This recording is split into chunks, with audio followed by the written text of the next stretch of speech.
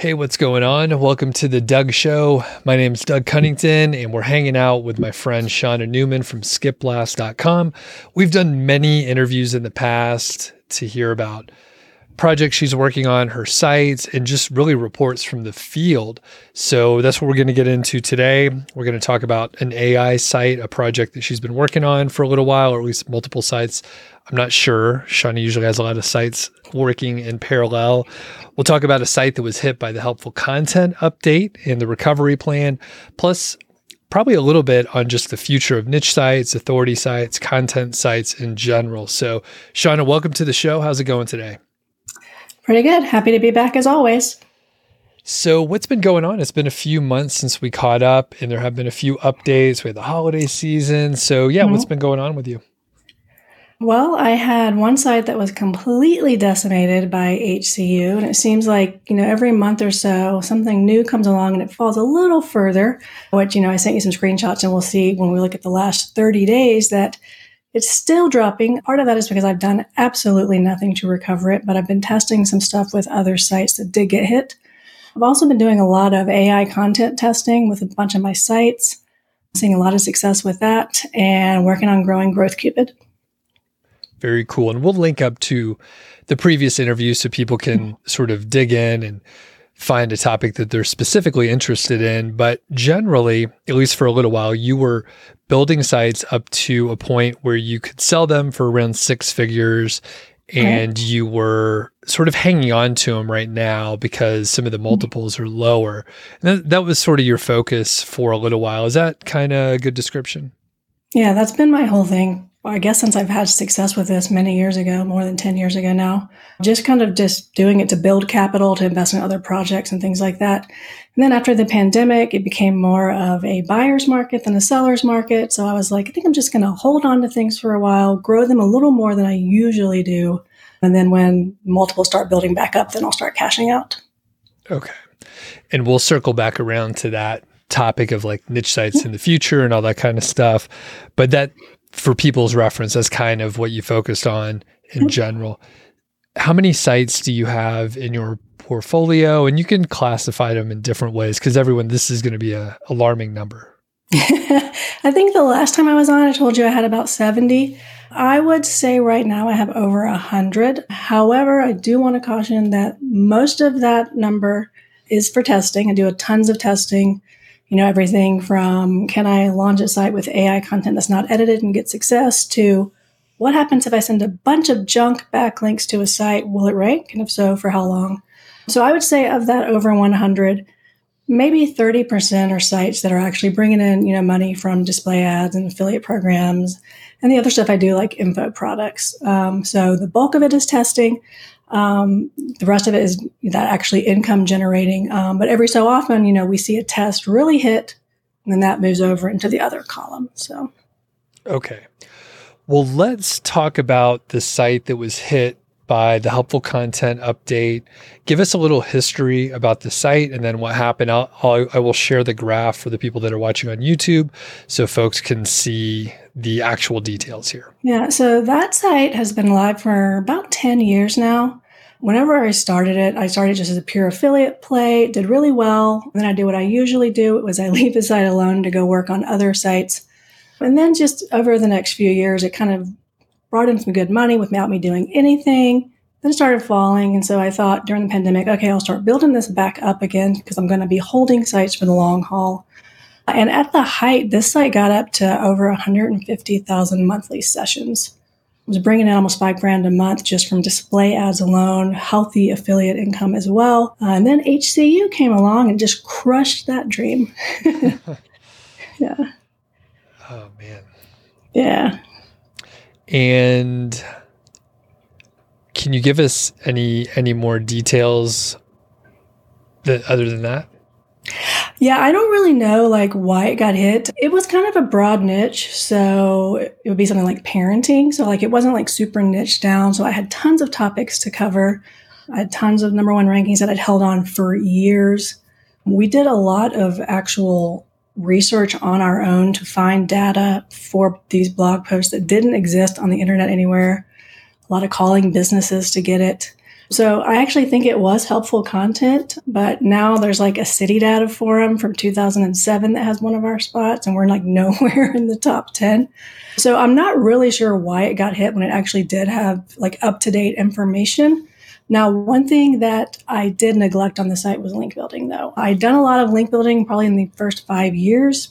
So it was probably some link rot happening there. Maybe we lost some links that I hadn't noticed. But my strategy has always been, if things are running along fine, then don't worry about it. And I'm of the mindset that HCU is primarily link-based.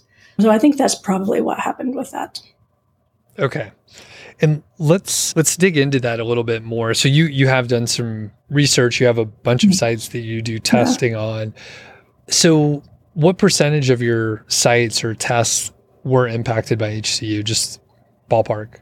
Yeah, so this site was hit the hardest. Then I would say I had like maybe 5 to 7 other sites that did take a hit, but not quite the hit. So we're talking like 20 to 30% among those sites was the hit for those. Now, a lot of those sites were kind of not staying in their lane. I was trying, other content on them that didn't really fit on there, but Google would rank it. So I'd be like, hey, I'm going to double down on this, So they probably deserved to get hit. But like I said, the main site that took the biggest beating didn't deserve to get hit, I don't think. Interesting.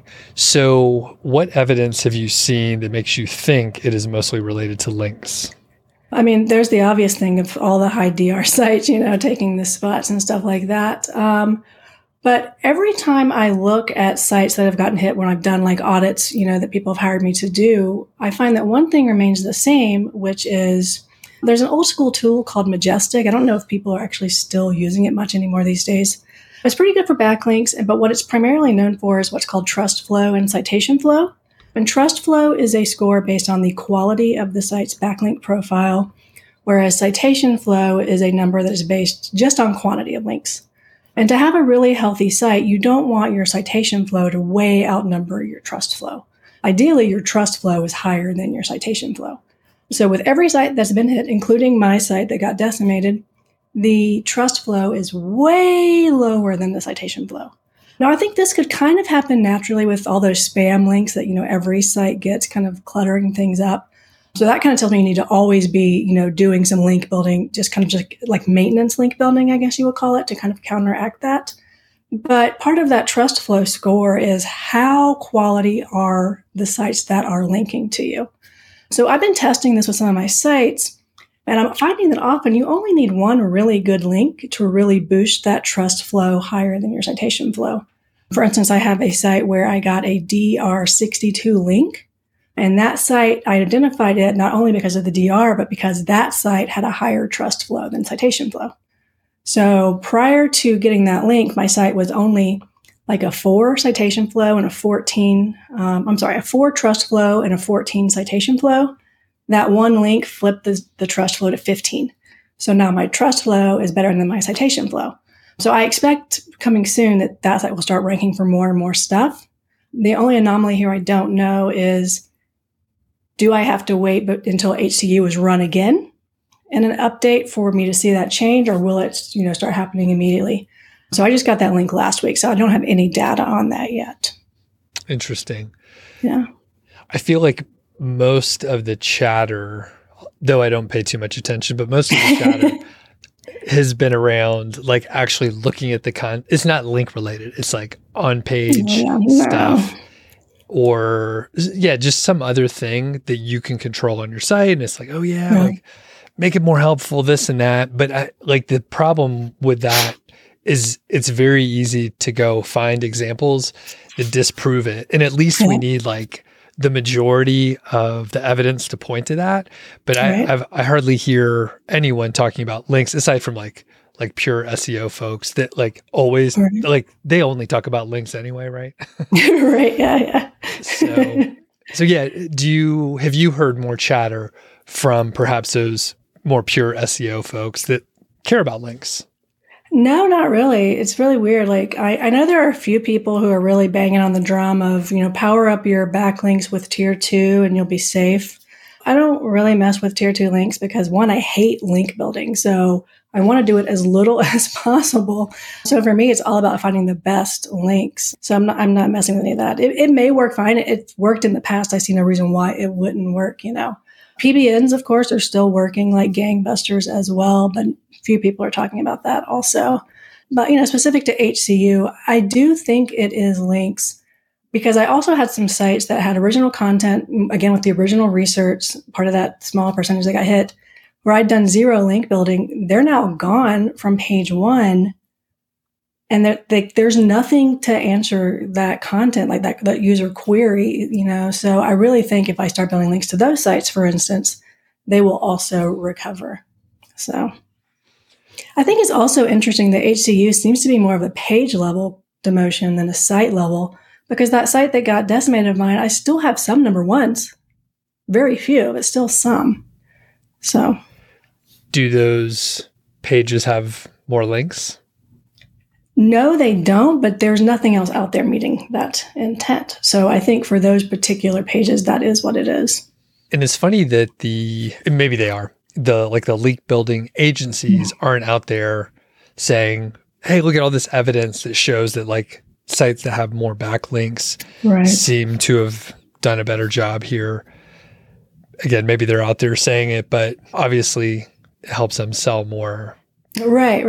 Well, and I think the key here is it's not really a quantity of links. It's that quality thing that TrustFlow measures. So, and if anybody has never tried Majestic, you can get a free account and do 3 searches a day to check TrustFlow. So it was one of the original tools that I was using back in the day. Can you talk a little bit about the criteria that Majestic uses for TrustFlow? Do you have any insight on what they tell you, or is it their secret formula? Yeah, I don't know if they actually give any of the information away. I can tell you the site that I'd found that I got the link on for my site that raised my own TrustFlow was the backlink profile that site had was very topically relevant. So there weren't a lot of links from sites that weren't in the niche. It also had a ton of links from the niche relevant forums, which I find really interesting because, that's like an old school link building tactic. And that site particularly that I got the link from, it didn't get hit by HCU at all. So, looking at his backlink profile too, I think also gives us a clue as to what it takes to survive HCU. Interesting. Okay. Anything else on that site as far as what happened and everything?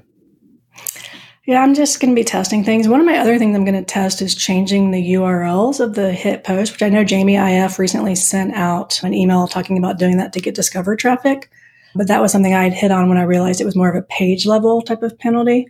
I haven't actually done that yet. I'm also going to copy all of the content new to a fresh domain without changing anything just to see what happens.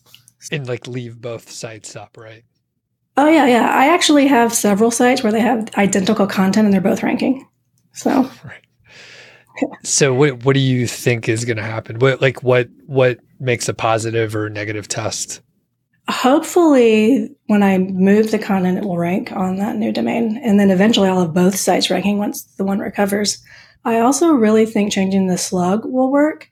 One thing I'm not sure on, though, is for the pages that have backlinks existing, will the 301 follow or do I not 301 that? So that's something I'm going to have to test as well. What does that tell you? Because it seems, just talking this through, it's I'm going to publish the same content in 2 places. And I think probably both have the potential to rank. So what is that? What do we take away from that? Not to believe anything Google says. And the more times they say it, the more they don't want you to do it. Kind of like link building. I mean, come on. Okay. Yeah. I can't wait to get an update on that. So let me ask you this. So I can't remember, did you say you have done this before and both sites are ranking, right? Oh, yeah. Yeah. Right now, in more than one niche, I have 2 sites with identical content ranking. Not a single word changed. Okay. And obviously, folks, tread lightly with this. Yeah. If you only have one site, don't run crazy tests like this. Please don't. And you own both sites. So yes. Also, people, you can't just copy someone else's site. Yeah. Yeah, don't do that. Yeah. You get in trouble for that. Yeah. Okay. That's funny. I can't wait to hear back on that test. I'll probably regret saying that out loud, right? People are going to tank their sites. So what are your other plans? Anything else for recovery? You mentioned a couple things you're going to test, but anything else you're going to do? No, because I feel like Google kind of lost the plot, first of all. So I don't think what we're seeing is what they intended. And I think the proof of that is how long it's been since we've had an update, since they were doing them so regularly. I also have such a large portfolio that I can let a site completely die, which I know I'm fortunate to be in that position. But often in the past, I've had sites get hit by previous updates. I've done nothing, and then years later, they're number one again. So I would just hold on to it and just wait it out would be my last resort. Okay. Yeah. Some of the updates seem kind of ridiculous. And just from a quality standpoint, how do you think, say, the last few updates at the end of last year, 2023, what do you think of the results these days versus what they were?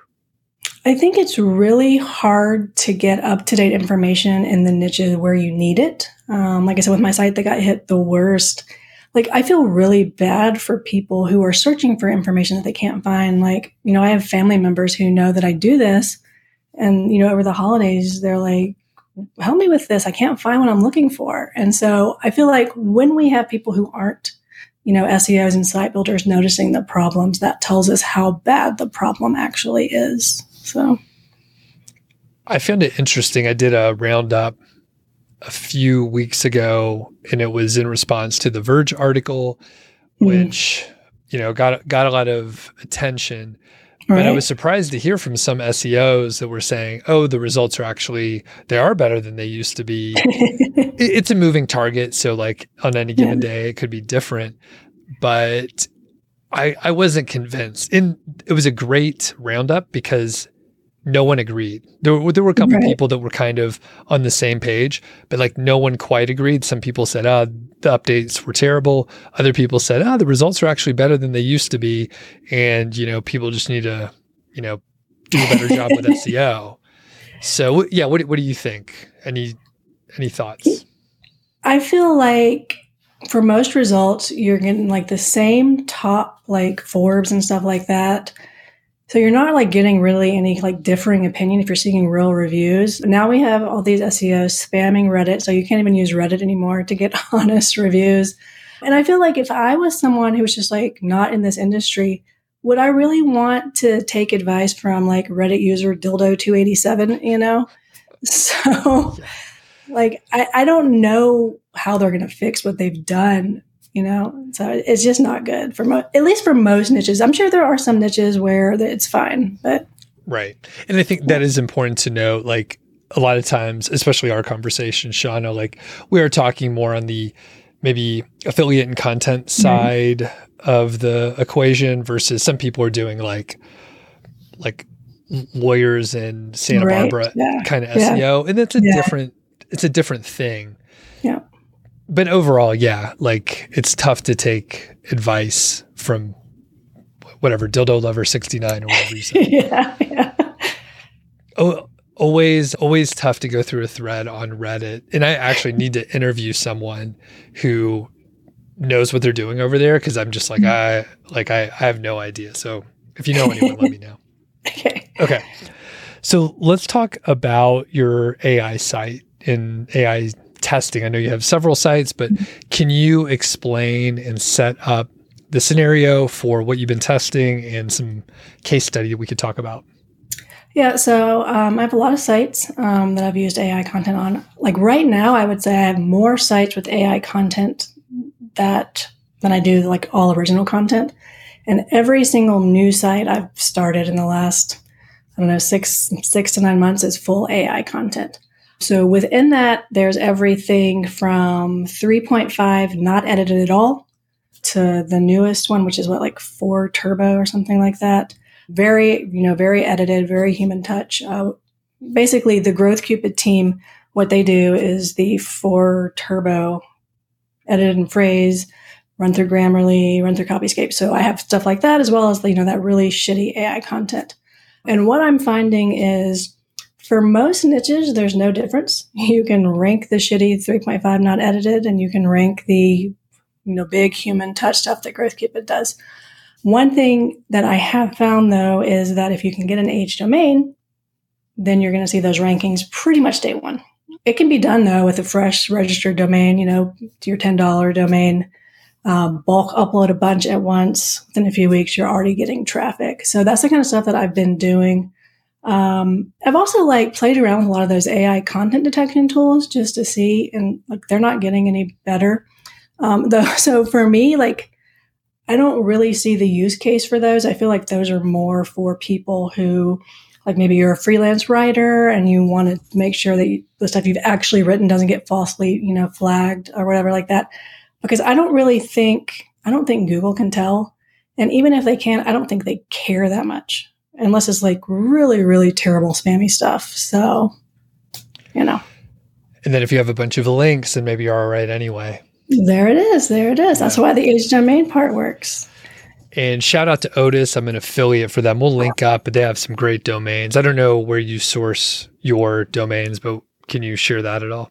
Yeah, I've used Otis. The other one I think is called SERP Domains, the real big one. I can't think of the guy's name. He's really nice. But basically just wherever's cheaper. I also do some of my own domain hunting on GoDaddy auctions because that's always, of course, the cheapest way to get it. But yeah, that's pretty much it. Okay, cool. Yeah, and people can check out Otis. There are blueprints and such where people like myself, I'm a mentor over at Otis. So a handful of other folks that work with Otis on some capacity will talk about domains that look good, look like they have a good opportunity and that sort of thing. Okay. And just to clarify some of the vocabulary you use. So you said 3.5. So you're talking GPT, 3.5 and then 4.0 and then 4 turbo and all that stuff. Okay. And for the content that's not edited at all, what kind of results have you seen? You said anything will work, but I'm just curious because sometimes, and the tools are getting better, but sometimes that content isn't great. Other times it's passable. So what can you tell us about the 3.5 content? I've made thousands of dollars from that type of content each month and still am. Make just as much money, though, from the edited. But I do want people to know, though, if you are intending to use display ads, Raptive and Mediavine both require that your AI content is human edited. So if you upload a site with them or whatever that has unedited content and they find out, you can lose your monetization with them. So if you're going to do these stuff that's unedited, it's probably best if you stick with affiliate stuff. And in my testing, Koala ends up doing the best Amazon affiliate buying guides. So that's what I would do if you're looking for a way to test this out yourself. Okay. Got it. And as far as the human edited, what's the process with your team in general so people get an idea how much work that takes? Well, I don't know if everyone's going to want to do everything the Growth Cupid team does. We have a list of what are the common telltale signs, that it says it's come from AI. So that's going to be things like delving into something in the realm of the way they do their numbering, firstly, secondly, lastly, things like that. So we look for that kind of stuff and that gets edited out immediately. We've noticed a lot lately that there's been a lot of spelling errors showing up in our AI content that we've created, which is really odd. Obviously, putting that in Grammarly, which is pretty cheap for a yearly subscription, will flag all of that for you.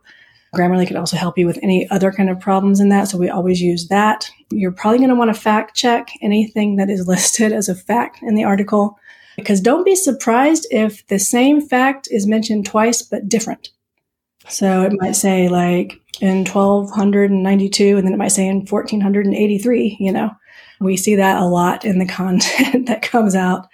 So it loves to contradict itself, basically. It also tends to do a lot of repeating in the introduction as well as the first section. So what we often end up doing is just rewriting the introduction completely, assuming that the information that's in that first section is something we want to keep. It'll also just go off the rails sometimes and write about something completely different. So if you're publishing that unedited, you're going to have that problem on your hand more than likely. And it's not as much of a problem as it used to be, although if you are using 3.5, it's going to be more likely than not. plagiarism issues. Grammarly will pull that up for you as well, but I found that phrase is more sensitive, even better than Copyscape. So you can put it in phrase, and it will not only tell you things that are directly copied, but things that are considered too similar. So okay. And that's mostly with the 3.5 version? Yes. Okay. It's not as big of a problem with 4 or 4.5. Okay, great. That's not 4.5, it's 4 turbo, sorry. 4 turbo. All right. Yeah. And that is with Koala, right? Well, we use Koala, we use ZimWriter, and we use Kappa. So. Okay. So variety, but you could pick which version you're using. Okay, great. Yeah.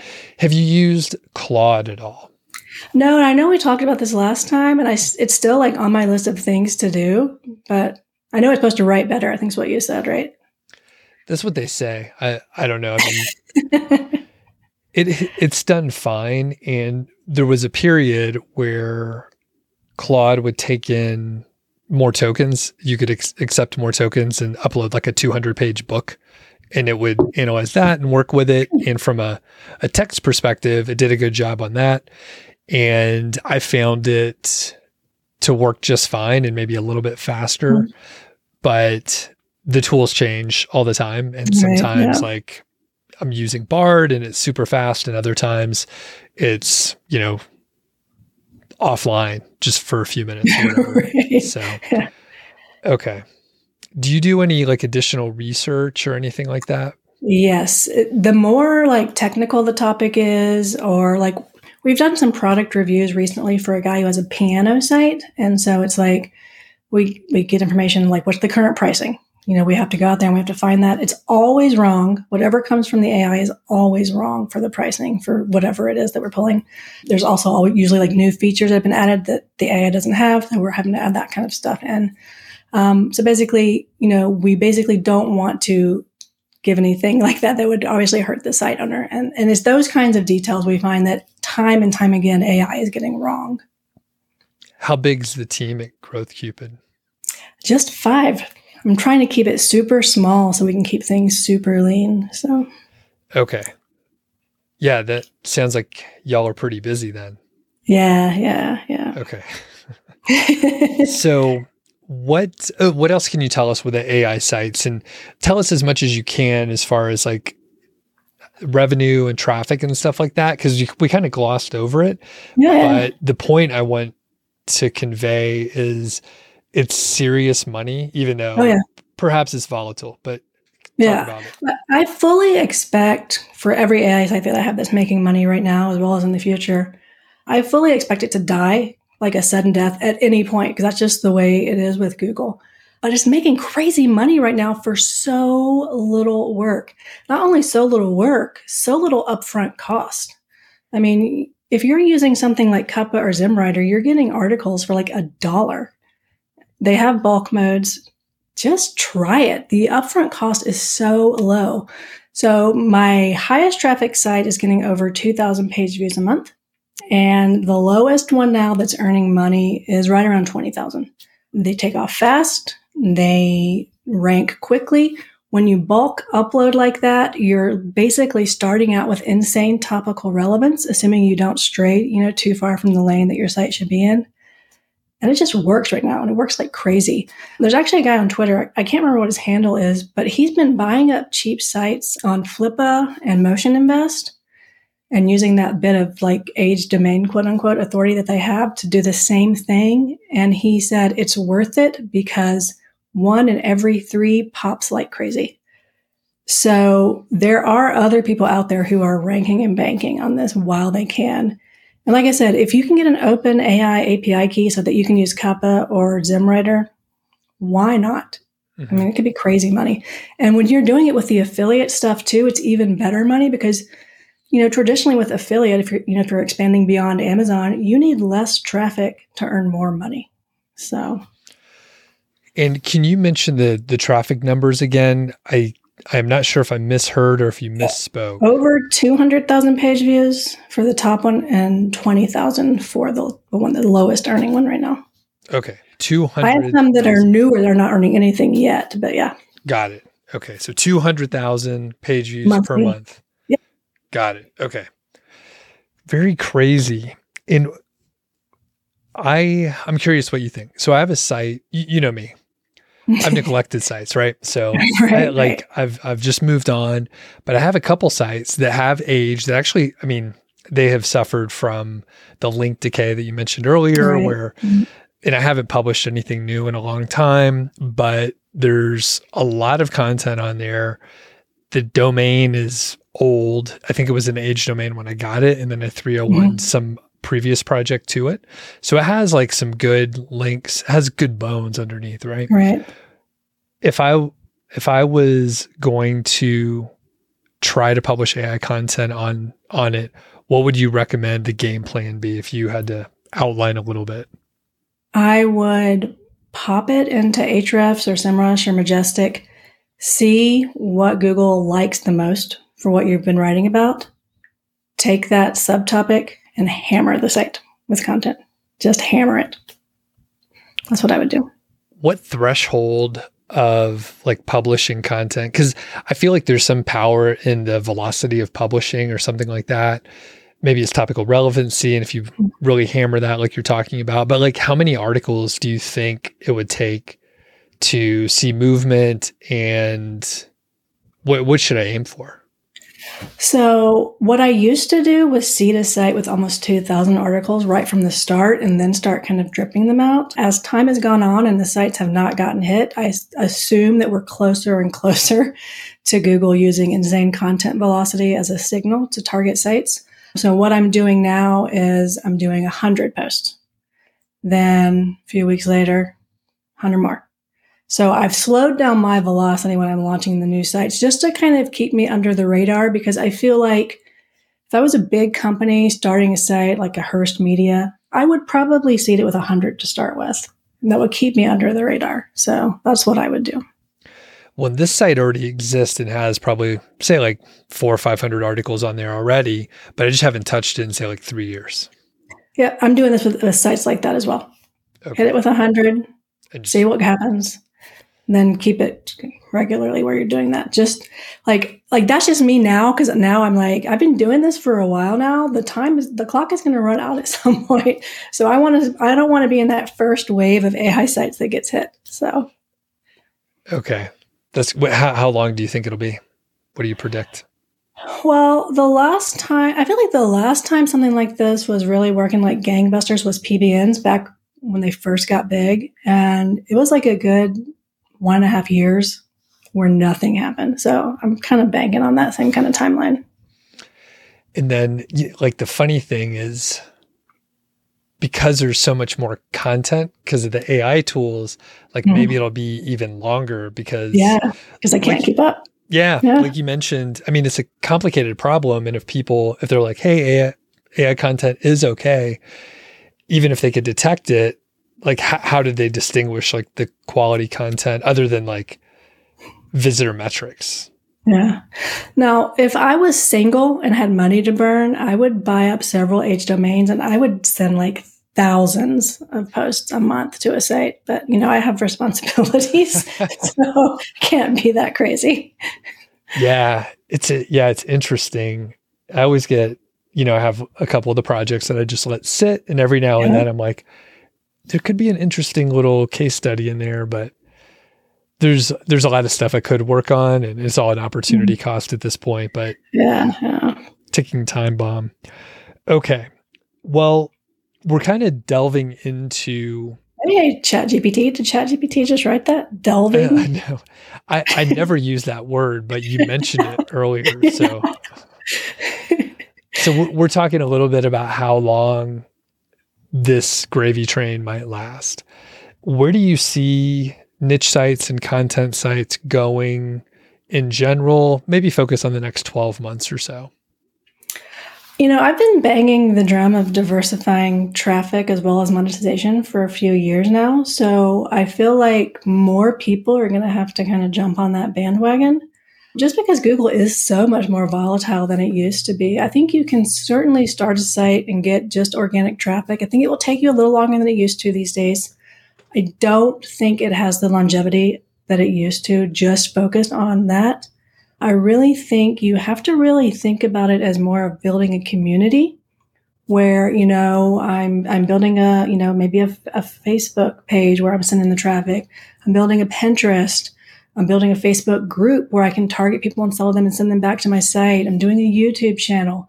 I think you really have to think about all of the spokes in the wheel and target them all, which, is really hard if you're a team of one and you're just starting out and you don't have a lot of resources. Your only resource you really have is time. So I think you have to figure out, if that is you, for your niche, where would your community hang out the most? Are they going to be on Facebook? Are they going to be, on YouTube? And really focus on growing that as another traffic channel for your site. And then once you're seeing really amazing traffic from it, you move on to the next place. That way, if Facebook traffic drives up, it doesn't matter. You're getting Pinterest traffic, things like that. So I think people can see even more success than we've ever seen with niche sites, but only if they are going to adapt and pivot to this bigger, thinking of bringing things in that they weren't bringing in before. That's tough, especially for a person who's starting out, like you said. Yeah. And there was a time, when I got started in like 2013, it was, PBNs had been around for a little while, but then they started to get a little more popular. So I was in that tail end where you could use them. Things were great for a little while. We were being reckless. We were younger back then. And it was crazy. And you could rank much faster. And then you would get like a manual penalty, and like slowly either people stopped using them or they were just a little more stealthy with their PBNs, which continues on to this day, right? Yeah. So where would you recommend people like get started? Because there are a lot of different ways you can get traffic, right? So what would be your recommendation if you were like guiding someone on how to get started or where? Yeah, I mean, the first thing I would tell them is to figure out where their audience hangs out. If that's YouTube, then I'm sorry, you're going to have to learn how to make YouTube videos, whether you outsource it or learn it on your own. If it's Facebook, well, then you need to figure out, well, are they hanging out in like niche Facebook groups, or are they just like visiting pages where they're getting that constant dopamine hit of different posts that are relevant to them? Then once you figure that out, you need to reverse engineer what's working for other people. And using Facebook as an example, it's great for reverse engineering because if you have competitors that are running ads, you can see those ads. You know what's working for them. The longer they've been running an ad, the better it works. You just copy the same ad for your page, and the great thing about these alternative traffic sources is you can market them directly. You can go directly in your Facebook group and say, hey, I've got this new ebook if that's relevant for your niche. And just for group members, we're running this discount and things like that. You can collect your email addresses that way. So you just have to take that core mindset you've learned from niche sites and just kind of reframe it. How can I take this skill that I have of gathering emails on my site and make it relevant for Facebook, make it relevant for YouTube and things like that? Do you have email lists and email marketing for many of your sites? I have neglected it for most of my sites, to be quite honest. Instead, I have focused more on the alternatives traffic streams in terms of YouTube, Pinterest, and Facebook pages primarily. I think I was on maybe with you or Alex back in 2022, and I was talking about Facebook pages, and like now everybody's talking about Facebook pages, but it's the same thing I've been doing, which is buying cheap likes to the page, using Buffer to have that constant stream, like I said, of dopamine hits for new people who like your page. So, okay, interesting. Can you talk about Pinterest a little bit? Because I never got much traction over there, even in a couple niches that should have, and this has been a few years, but not my area of expertise. But what do you see over there? Yeah, it doesn't really work well for every niche. What tends to do the best is being super aggressive. And like people say, you can't be super aggressive if you have a brand new account. I've experienced the exact opposite. And the guy, Mike, who does Stupid Simple SEO, has been posting on Twitter, like hammering a brand new account and seeing crazy success. So, and when I say hammering it, I mean, do 20 pins a day, do 10 pins a day, do 30 pins a day, just hammer it. And you can use a tool like Pin Generator to make those pins. You make it super fast. That particular tool also has an AI writer, so it can write your descriptions for you all at once. Of course, you're going to get better looking pins if you're going to use Canva, which if you're paying for the pro version of that, you can pin directly to your boards. You can also use Buffer as a scheduler. I really like that, as well as just the native Pinterest scheduler. So just, hammer it, maybe start out with 10 pins a day and work up as you have more content on your site. Do a different image for every pin. Try pins that are just like a colored background with text. You really got to test what works best in your niche. Sometimes it's just an image with nothing on it that just like people are like, what is this? And so they click on it and they click through to your site, But as you are starting that new Pinterest account, like I said, do some variety, test it out, see what get you, the clicks back to your site. And that's the key thing I think people miss out on. They get really excited by millions of impressions, but then they only have a few clicks back to their site. The only metric that matters on Pinterest are the clicks back to your site. So that's what you're looking to do. And when you sign up for a new account, within a few days, they hit you up with $100 in free ad spending on Pinterest. Find some topics you think will do well immediately on Pinterest. Take that free $100, promote them, get that initial traction of people coming to visit your site, then cancel the ads. Those pins, in my experience, still tend to bring in good traffic. So that's how you really jumpstart your Pinterest traffic. Let's do some quick hits then. Okay. What about YouTube? So you do faceless YouTube channels, right? Tell us more about that. I am fortunate that my wife is an indie filmmaker, so she does most of the editing for my faceless videos. You can do it super cheap, though, on your own. You can teach yourself and everything. You can get free stock footage on FreePic. Actually has some video stock footage. There's tons of sites that have free stock video footage that you can use. And you can use it commercially. It's no big deal. A lot of the programs like Clipchamp, it's very inexpensive. It comes with some stock video footage that you can use as well. Unless you want your channel to end up demonetized, assuming you actually get monetized, don't use an AI voiceover. I know that pull is going to be really strong to kind of not do the work yourself because recording voiceovers and then editing is really hard. But once you do it and learn that skill, you'll be thankful. But like I said, you can do it through Clipchamp. That's a really cheap one you can use. DaVinci Resolve is another cheap video editing thing you can use. I've even seen people use Canva to make the videos. That works just as well. And worst case scenario, make a slideshow, PowerPoint or whatever, and then record that to make yourself a video. Just start somewhere. It's going to be terrible the first time you do it, but the more you do it, the more things you'll learn and the better you will get. So, and I'll plug a tool that I use pretty much every day now is Descript, and it has transcription in there. So if you are doing like audio, video interviews or whatever, like it'll transcribe it for you. But it has a full library of like video, like memes, images, it has sound effects, it has music, everything you need. And you can convert it to like short form and put captions in there. And you could do long form videos. I use it for all my stuff. And it's very helpful if you actually do a face, what do you call it? Not a faceless, a face YouTube channel, a regular YouTube channel. They have a feature now. I don't know if you've seen this, Shawna, but it's called the eye contact feature. So nice. I can read over here and my eyes are not looking at the camera, but it just changes where my eyes are pointing. And then I don't need a teleprompter. It looks a little bit weird, but some of my friends haven't noticed. They were like, have you been using it? And I'm like, yeah, I've been using it. And it's just, I think my eyelashes look a little too long, look a little too pretty. And, but otherwise I'm like, you can't tell at all. It's awesome. So if you end up doing just talking head videos, like you could read it and no one will even know. They'll think you memorized the whole thing. One thing I do want to add for anyone doing video who's new to it, don't think that any video you find online is free for you to use. When I was hiring video editors for GrowthCupid, because we offer YouTube Faceless as a service, one of the guys that I trialed sent me back a video. I had him do a travel video, and he included a clip from Rick Steves. And he was like, it's on the internet. It's free to use. And I was like, dude, no. So there has been like tons of channels in the recent weeks, I don't know if you've seen this, that were faceless, that were not only demonetized, they were deleted. and it was for reusing material. And I assume it was likely things people thought they could use because I found it on the internet. So I don't want anyone to put in all that work and lose their channels. Yeah, kind of. It's weird too because we're not lawyers, so everyone check with your lawyer.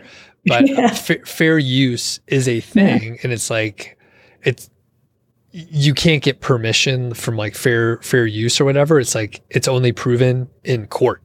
So like you could try to use someone's stuff and maybe you would win the case, but you could end up in a kind of a bad situation where you have copyright strikes on your channel and it impacts a lot of things. So yeah, don't do that. And the best way to do it is like get permission from the channel. Like, hey, I want to use a clip.